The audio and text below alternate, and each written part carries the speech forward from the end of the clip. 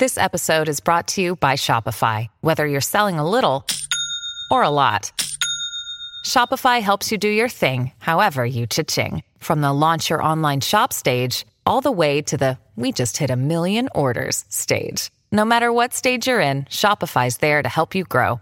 Sign up for a $1 per month trial period at shopify.com/special offer, all lowercase. That's shopify.com/special offer.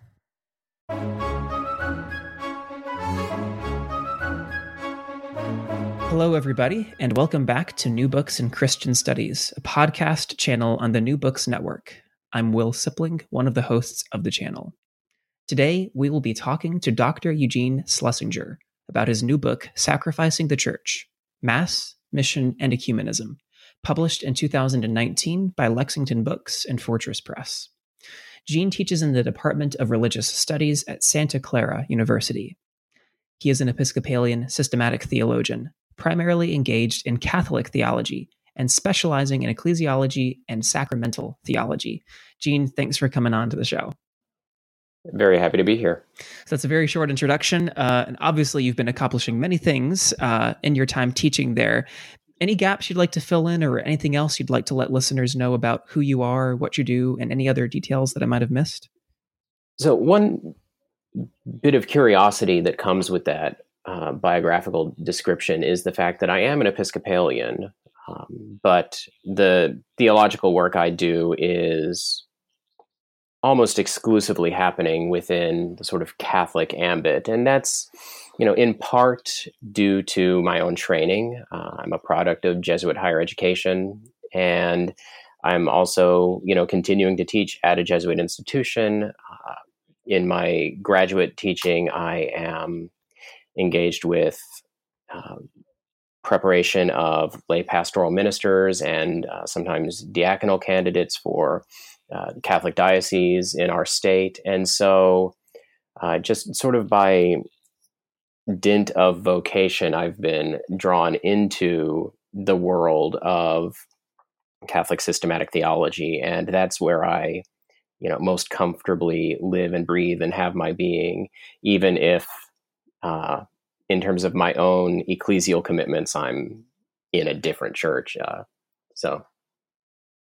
Well, practically speaking, then, that means that you probably have some unique perspectives that you're bringing to the arguments and to the details that you're including in this book, as it is a book about, as you said, about the Mass, mission, and ecumenism. And obviously that word Mass there sounds something that we would generally associate with Roman Catholicism. And that sounds like a great way to just segue into the book itself. Now, before we jump into those main sections, maybe you could tell us first a little bit about what you mean by each of these words, Mass, mission, and ecumenism. Sure. So the three, subtitular categories that I have for the book are each a shorthand for a larger reality. So, when I talk about Mass, I'm talking not just about, the church's celebration of the Eucharist, but rather the church's life of worshiping God expressed in its liturgies. And so in the book, in my chapter on Mass, I talk not just about the Mass, but also practices of daily prayer and the Christian liturgical year and things like that. And it's all sort of summed up in this notion of the Mass. When I refer to mission, I'm talking essentially about the way that the church extends itself beyond itself into the world, engaging with those who aren't necessarily part of the church, those who aren't necessarily Christians. It's an expansive concept as well. It refers, of course, to those sort of classic understandings of what mission is, the proclamation of the gospel, but also extends beyond that towards concrete action within the world in order to address injustices, to work towards the development of peoples, things like that. Items that were fairly important in Jesus's own mission. He wasn't just preaching; he was also engaged in a more holistic sort of life and ministry. And then finally, ecumenism is most broadly referring to the church's efforts to see the unity of all peoples, but especially as that plays itself out in its efforts to restore its own lost unity. So the efforts of the divided church to restore full visible unity. And taken together, I argue that these three aspects of the church's life form its agenda in the contemporary world. So we've sort of lost our moorings, so to speak. It's a time when so many of the cultural assumptions that had obtained in previous centuries, even previous decades, no longer obtain. And the churches are facing all sorts of crises, internal crises, external crises. Decline is precipitous, and we need to figure out who we are and what we're doing. And so this mass mission and ecumenism are sort of my answer to that. What is the church supposed to be doing now? So is this a big kind of inspiration for your book? You're looking at specific problems that exist in the world today as you see them, and trying to fill in some gaps with some particular answers. Or do you have some other sort of underlying principle that you're going for? I mean, on its own, obviously, that makes a lot of sense, and that resonates with me for sure. Yeah, well, fundamentally, I'm a churchman. I care deeply about the Christian church. And so when it appears harassed and harried, or sometimes our problem is that we can't get out of our own way, I want to help us recover our bearings. I want to get us back to our foundation, and that foundation is the gospel of Jesus' death and resurrection. Paul talks about knowing nothing but Christ and Him crucified, and that's sort of the manifesto for this work. That I'm trying to locate all of these key areas of what the church is and what the church should be doing in that foundational reality of the Paschal mystery of Christ's death and resurrection.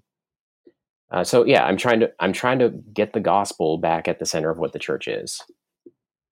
Well, that makes sense. That also makes sense. That's why you would start in chapter 1 with this Trinitarian soteriology. It's really this identity of, as you say, the one sacrifice of Christ. And it is in some ways centered on the work of the cross, but also on the Last Supper and also on Pentecost. I mean, sometimes you see the Last Supper as sort of a synonym for what one might call Eucharist or Mass or Holy Communion, but you've also connected it with Pentecost as well. Can you tell us how these three are linked together in the first chapter, and why they're really the foundation, the beginning sections for the rest of the book, as being stated there in the first chapter? Yes, well, as you mentioned, that first chapter is devoted to articulating a Trinitarian soteriology, an account of salvation as rooted in and as sharing in the life of God as Trinity. And so what I am laboring to do in that chapter is to develop a theology of the divine missions, the sending of the Son and the Holy Spirit into the world, and do so in a way that shows the connection between those missions and the eternal processions that constitute the life of God. So eternally, God is the Trinity, by which I mean the Son is eternally begotten of the Father, and the Holy Spirit proceeds eternally from the Father and the Son. And my guide for understanding these Trinitarian processions is Hans Urs von Balthasar, who sort of casts his understanding of the life of the Trinity in Eucharistic terms, to where the Son's generation is described in terms of a gift. The Father gives the gift of being, of the divine essence, to the Son, who then returns the gift to the Father in gratitude by joining the Father in the spiration of the Holy Spirit. And so we have this dynamic of gift and return gift that simply is God. And then and this would be God even if God were the only thing to exist, even if God had never created us.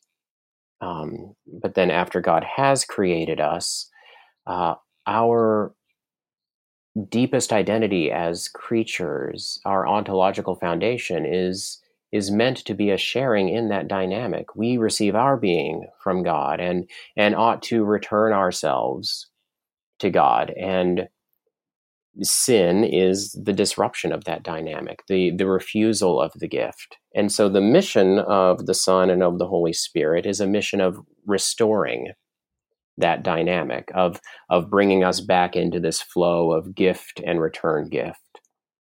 And so following Thomas Aquinas, who Balthasar is also following, I understand the missions to be identical to the processions, only directed outwardly.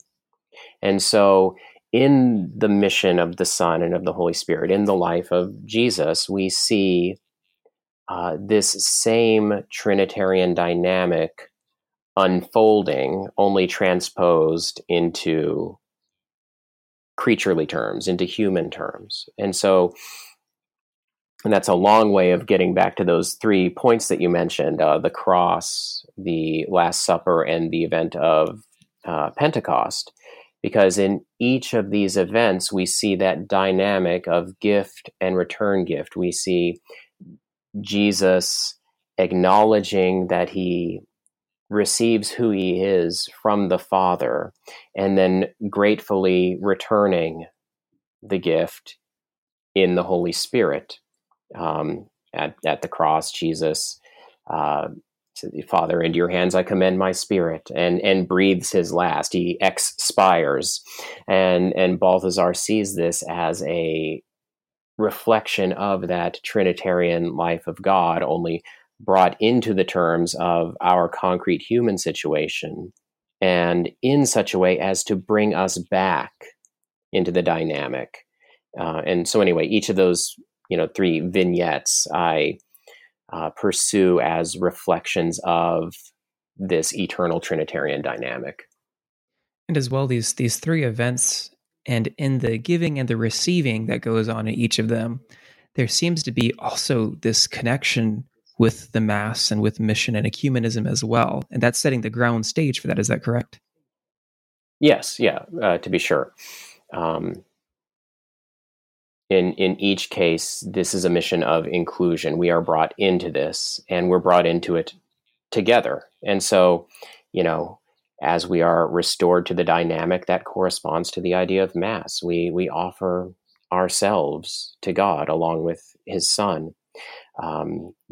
In doing so, we are called to extend that love to others, which corresponds basically to mission. And we're all in this together. No one gets to come back to God just by him or herself, but only in the company of all of those whom Christ has redeemed. And so that necessarily is a goad towards ecumenism, towards the unity of all peoples. And that all makes sense, especially tied in with how you're saying you're looking at Balthasar, this great Roman Catholic theologian, and he's looking back at St. Thomas. And there seems to be this connection with this gift giving throughout the work of Christian theologians, especially including Augustine, who takes up the majority of chapter 2. But I have to ask, why Augustine? He is somewhat of a controversial character, maybe in today's ecclesial conversations. But you really wanted to make sure that you included him here. Why was that? And what does he offer to the conversation? Yeah, well, You are right to note that Augustine is a controversial figure now. Sort of all of the woes of Western theology tend to get blamed on him, but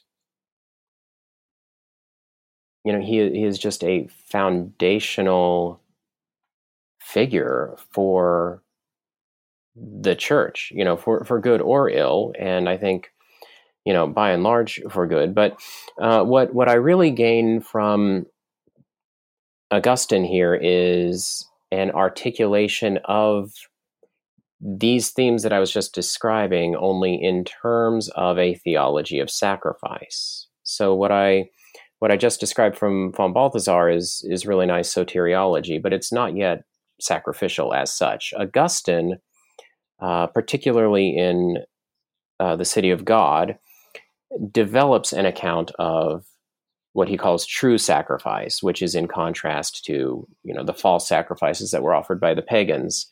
And this true sacrifice is, he glosses it as any act that is done to bind humanity and God together in a holy fellowship. So it's at once very expansive. Any act that accomplishes this is, properly speaking, sacrifice. But he also fairly radically constricts it, such that the true sacrifice is Christ's sacrifice. And when you locate that within the broader context of Augustine's work in his corpus, it's the sacrifice then names the way that humanity is brought back to God through the incarnate Son. At its most basic level, that's what it means. And so by Augustine giving us this account of sacrifices, coming back to God through the Son, and expanding it in such a way that it can be all-encompassing, and yet constricting it in such a way that all true sacrifice is really Christ's, he gives us a way of articulating the Christian life as unfolding in union with and in dependence upon Christ, so that our moral lives are able to be offered as true sacrifices to God, but only in union with Christ, only insofar as we are integrated into what he calls the totus Christus, the whole Christ. And so that Augustinian account of sacrifice winds up allowing us to sort of integrate a totality of Christian existence into a very sort of compact expression that can then be applied in various arenas. And then, I just think Augustine's right. I know he maybe said things that, he did say things that either actually are problematic or are deemed problematic, whether or not we understand what he actually said. But by and large, he's a really good guide to understanding Christ and the Trinity and the gospel. He's certainly central to what you speak often about, this Catholic, this universal understanding. Augustine is a church father, helping form this early Christian teaching, as well centering it on Christ. It seems to answer this problem that is included with sacrifice, which is the problem of violence that seems necessarily connected.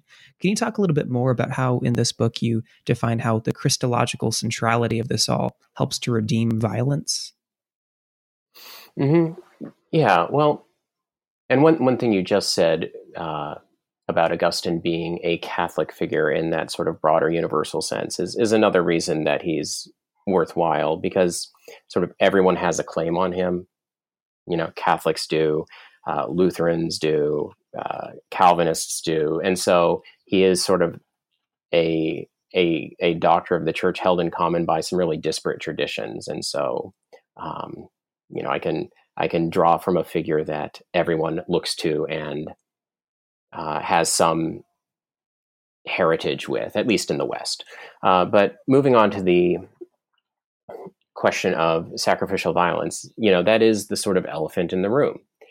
And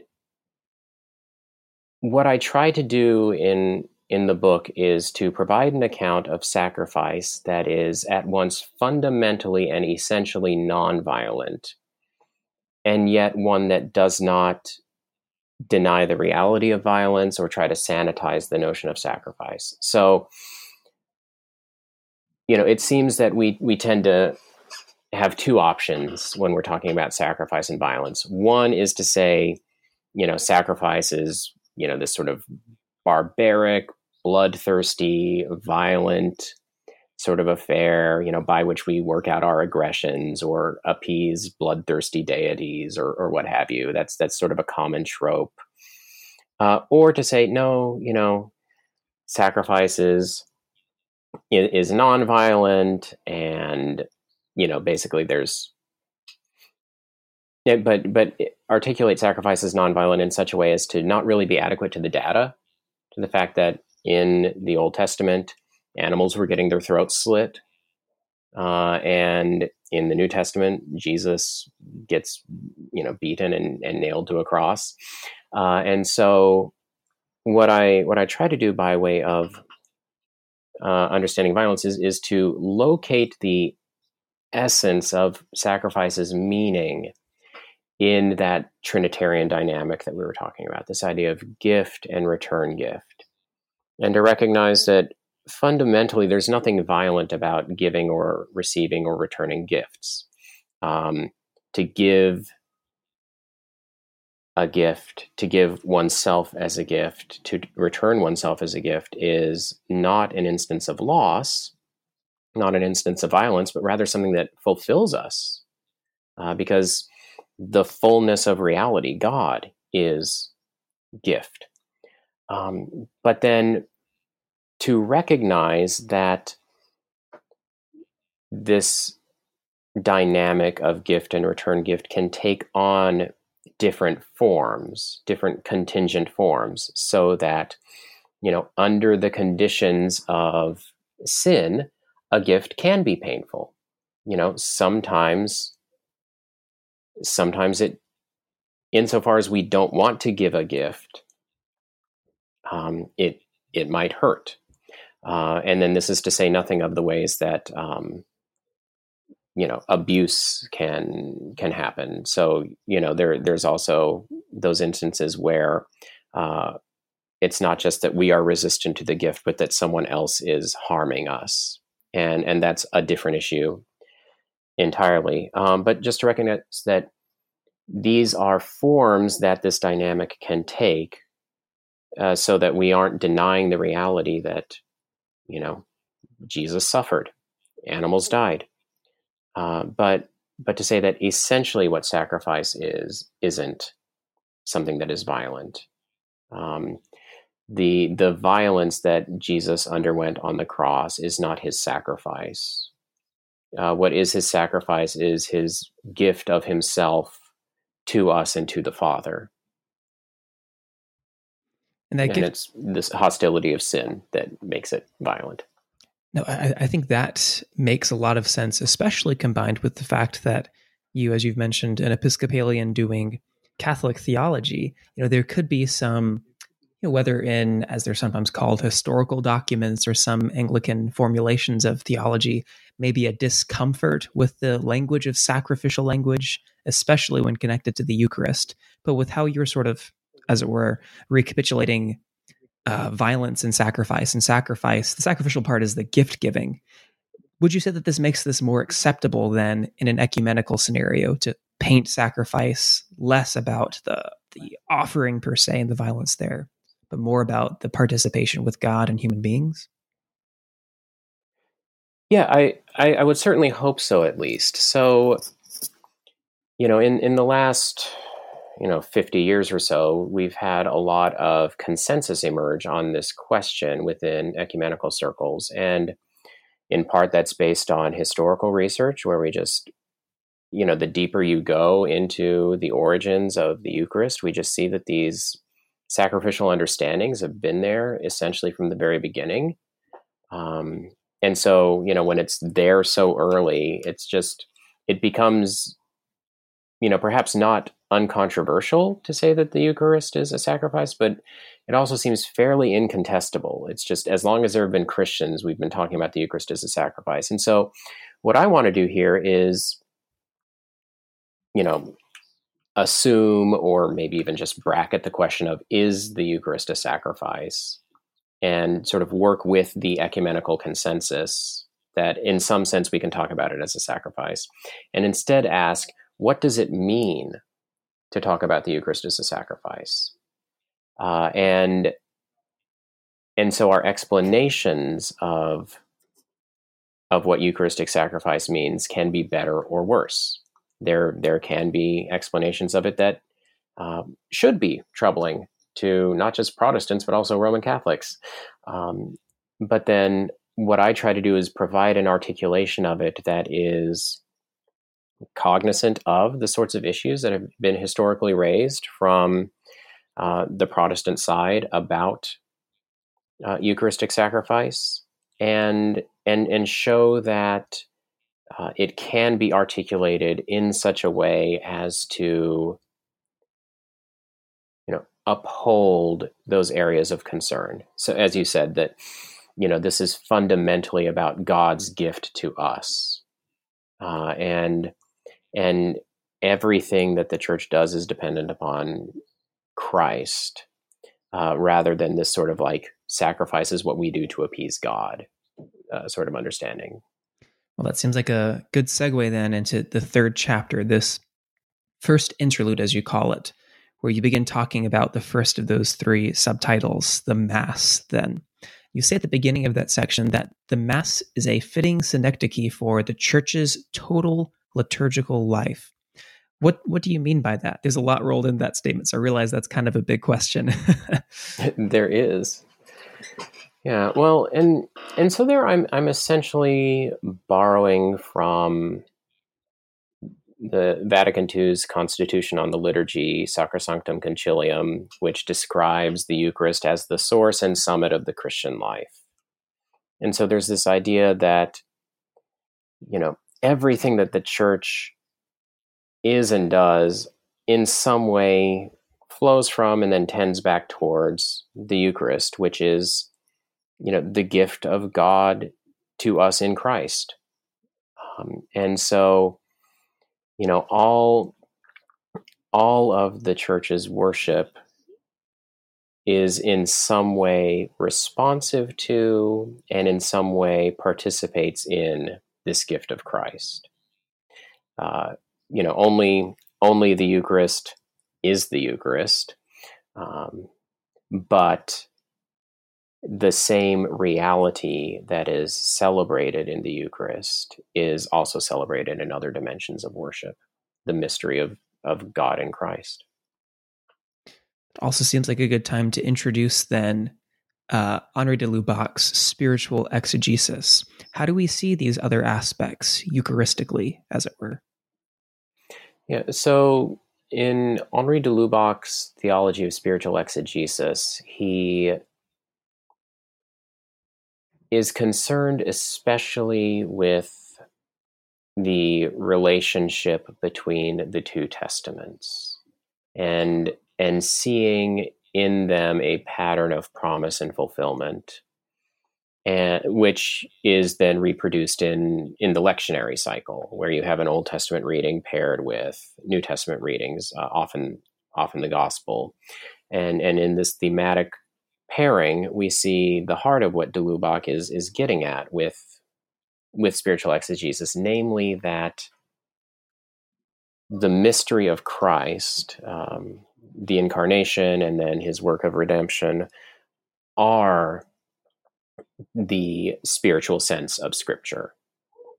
That all of the literal sense of Scripture is summed up in this spiritual sense of Christ and Him crucified.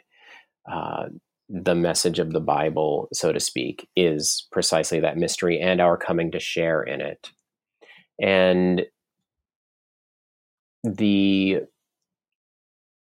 prime area where he still sees that operative is in the lectionary. So he recognizes, okay, we have historical critical exegesis now, and we can't pretend as if that's not a thing. And we don't want to turn back the clock per se. What matters is, so he's not advocating for a methodology of reading the Bible, among other things. What matters is this doctrinal core, that we recognize Christ as the center of revelation, and particularly the mystery of redemption in Christ. And, it's in the liturgy that we still see that primarily, with that promise and fulfillment structure. Well, walk us through then your understanding of the liturgy and the Eucharistic prayer. You do give us something of a walkthrough in the book. You start off with the anaphora. You take us then to the Sanctus and the Epiclesis. Maybe tell us a little bit more about how you're seeing these pieces fit together, and also maybe if you can comment on the ecumenical aspects of this, for instance, for churches whose liturgies don't include some of these same pieces. Sure. Well, looking at the Eucharistic prayer specifically, it's coming at the end of the Sunday liturgy. We've gone through first the liturgy of the Word, where we have this,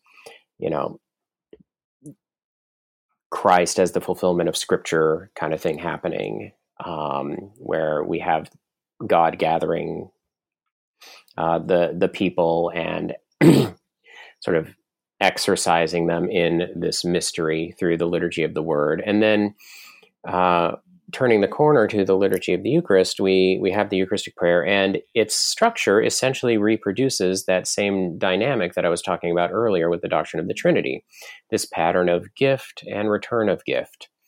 And it plays out in three different sort of narrative programs. And here I'm drawing from the French theologian Louis-Marie Chauvet. But he sees these three narrative programs where, after the Sanctus, you first have this narrating of God's saving work in Christ. God sent Jesus after we had sinned to redeem us, and the different Eucharistic prayers articulate that in different ways. God gives us Christ, we give God thanks in return for that. So there's, sort of the first narrative program. The second narrative program focuses more specifically on the sacramental Eucharist. It begins with the institution narratives. On the night before he suffered, our Lord Jesus Christ took the bread, and then goes through all of that. Do this in remembrance of me. And so this, again, replays that same dynamic. We have the gift of Christ's body and blood, and then, the return gift of our own gratitude, or in some of the prayers, the loaf and the cup are offered back to God. So again, gift, return gift, and then, and again, gift and return gift, and what is given is Christ. And then in the third of the narrative programs, we have a focus on the church, which is also the body of Christ. There are prayers that, those of us who receive the sacrament of Holy Communion would be made one body with Christ and would serve God in the world, and finally be brought, to dwell with him and all the saints. Again, the different prayers parse it differently. And so again, we have this, we receive our own identity as the church here, as the body of Christ, and then we also return the gift, this time by placing ourselves at God's disposal to serve him in the world, which is a bridge towards mission. And, so there we see that same pattern played out. Now, that's very clear in churches that use, sort of set liturgical Eucharistic prayers. The same pattern can be found in the Roman Missal, can be found in the Episcopal Book of Common Prayer. The Methodist version has it. Ecumenical Presbyterians have that. It's there. And in traditions that don't have these set elements, I think that same basic pattern of gift and return gift is still there. It's not necessarily made as explicit. You're still going to have the reading of Scripture, and you're going to have some sort of response of praise. When they are celebrating Holy Communion, they're typically going to at least recite those words of institution. And so there's this recognition that here is a gift, and we are doing something in response to it. So there is that implicit gift and return gift. And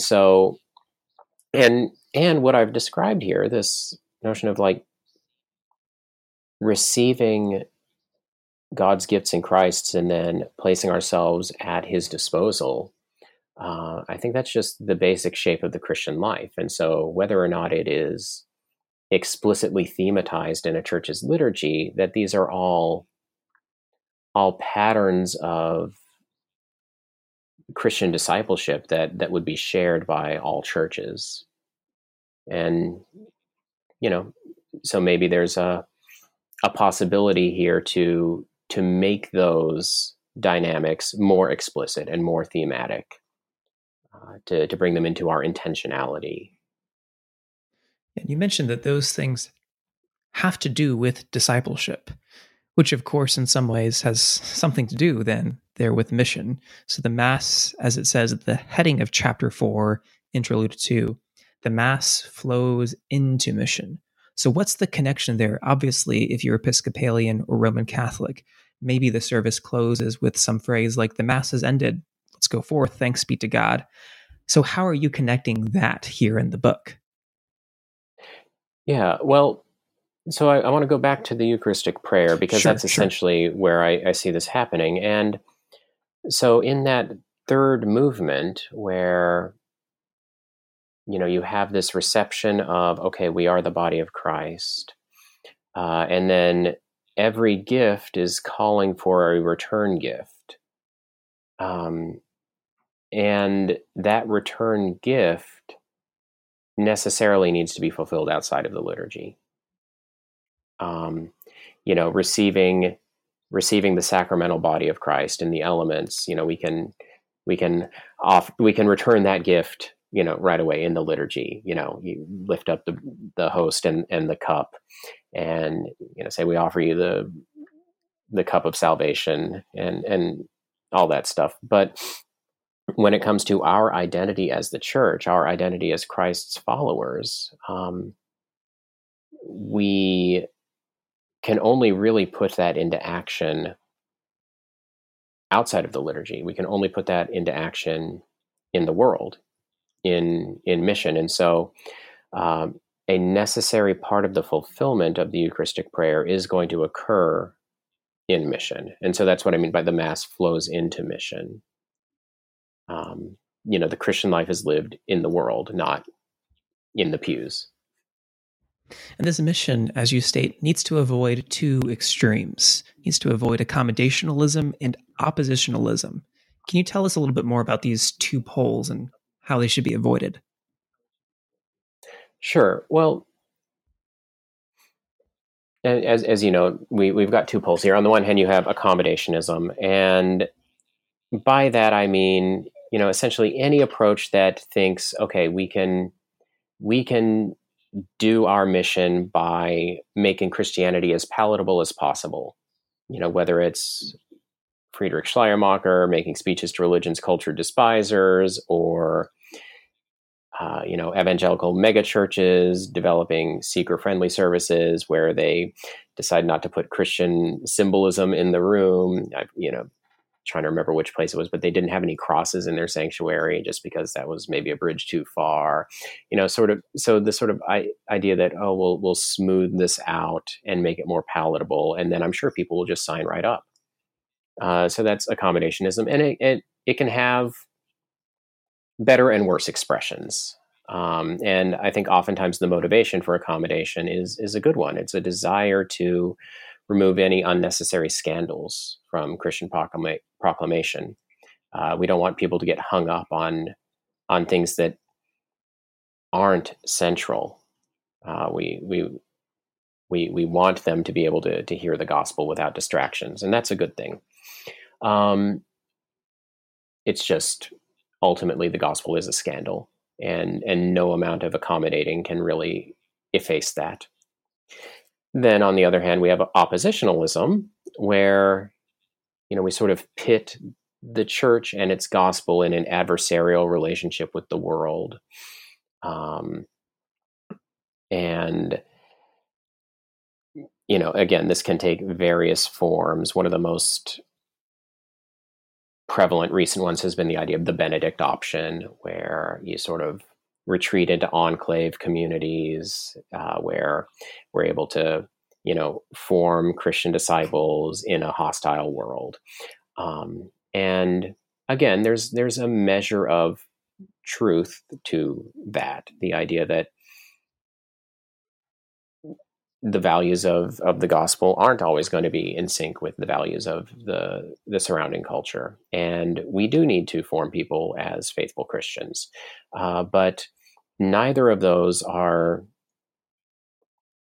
the way of mission, which recognizes that our natural location is the world. And here the Vatican II document, Gaudium et Spes, is sort of my watchword. Gaudium et Spes gives a vision of the church as embedded in the world, and talks about how the duty of the church in the modern world is to scrutinize the signs of the times and to interpret them in light of the gospel.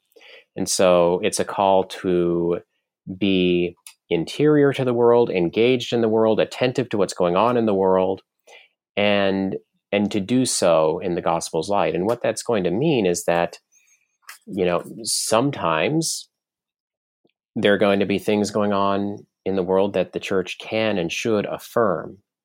And sometimes there are going to be things going on that the church needs to have a no for. But we can neither uncritically embrace or uncritically reject what's going on in the world. Instead, we need to be discerning and engaged with the proclamation of the gospel. So that proclamation, something like a team sport. All the different churches can do evangelism. And obviously there's sort of a unity, a teamness to the Mass as well. There's one body of Christ and one body, the Christian believers.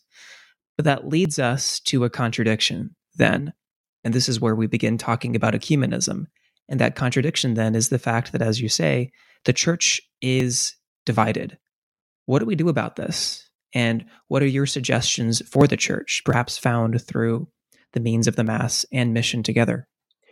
Yeah, well, as you note, there has been a growing recognition that our division presents a scandal to us, and it's a scandal that both hampers our ability to engage in mission effectively, because if we're calling all people to be reconciled to God in Christ, if salvation is the regathering of humanity into one in Christ so that we can be presented to his Father, and then we've got all these competing factions out there, if it appears that we have not indeed been regathered, then that discounts the plausibility of the gospel that the church proclaims. And in a similar way, it stands as a contradiction to what we celebrate in the Mass, where the church is called to be one body, and then we're not one body. We're in isolation from each other. And so one of the things that we need to do is to recognize this scandal and not give ourselves easy outs about it. That's the section where I write about Mass and mission as both dependent upon ecumenism. I'm fairly unrelenting there, and in my diagnosis, and just talking about the very grave and frankly dangerous state of affairs that it is for the church to be divided. And so not giving ourselves excuses, not explaining away division, I think is part of it. Because if we are avoiding the truth, or if we're avoiding reality, then we're also avoiding repentance. And ultimately, it is repentance that the divided churches need. So there's the first step. The other way that I proceed here is to, again, look at division and unity within the context of Christ's sacrifice, where Christ has offered himself in order to bring us all together. And what I do, and here I'm following fellow Episcopalian Ephraim Radner, who, and also Robert Jensen to an extent, recognizes that really the problem of Christian division is not so much that we disagree with each other, but rather that we don't want to be united with each other. And we see this dynamic play out as, communions engage in dialogue and then resolve whatever issue they divided over. And yet now we found new issues that we need to be divided over. It seems no amount of agreement is ever enough to bring us back together. And that's because Christian unity is not agreement with each other. Christian unity is communion with one another in Christ. And so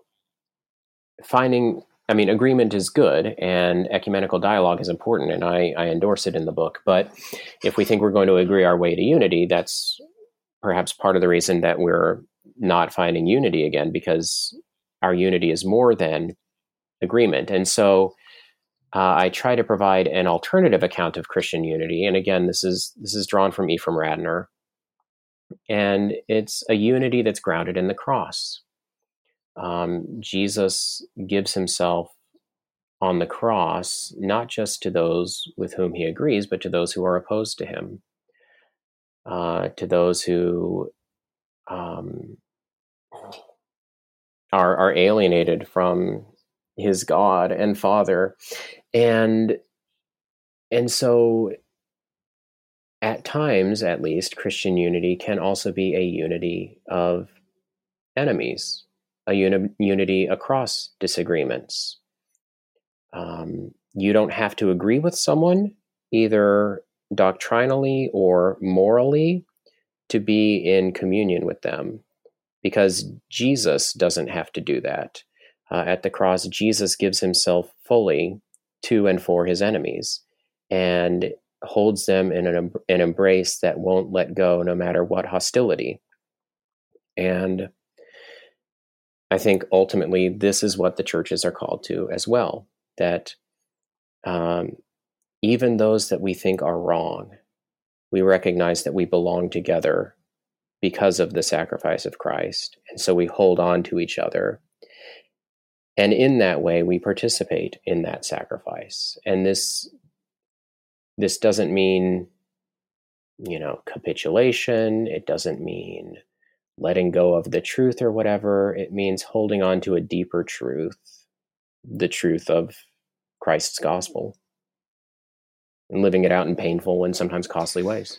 I must admit, there was a lot of ground to cover in this last section. As you said, you were fairly unrelenting, but I think that there is a rhetorical power in that, because you were trying to highlight what is truly a big issue. If I can just read one little section from page 130, you say, we are all afflicted by a state of division, which makes mockery of our Eucharists and casts our soul's salvation into doubt. So you see these two prongs of Eucharist and Mass and soul salvation mission there.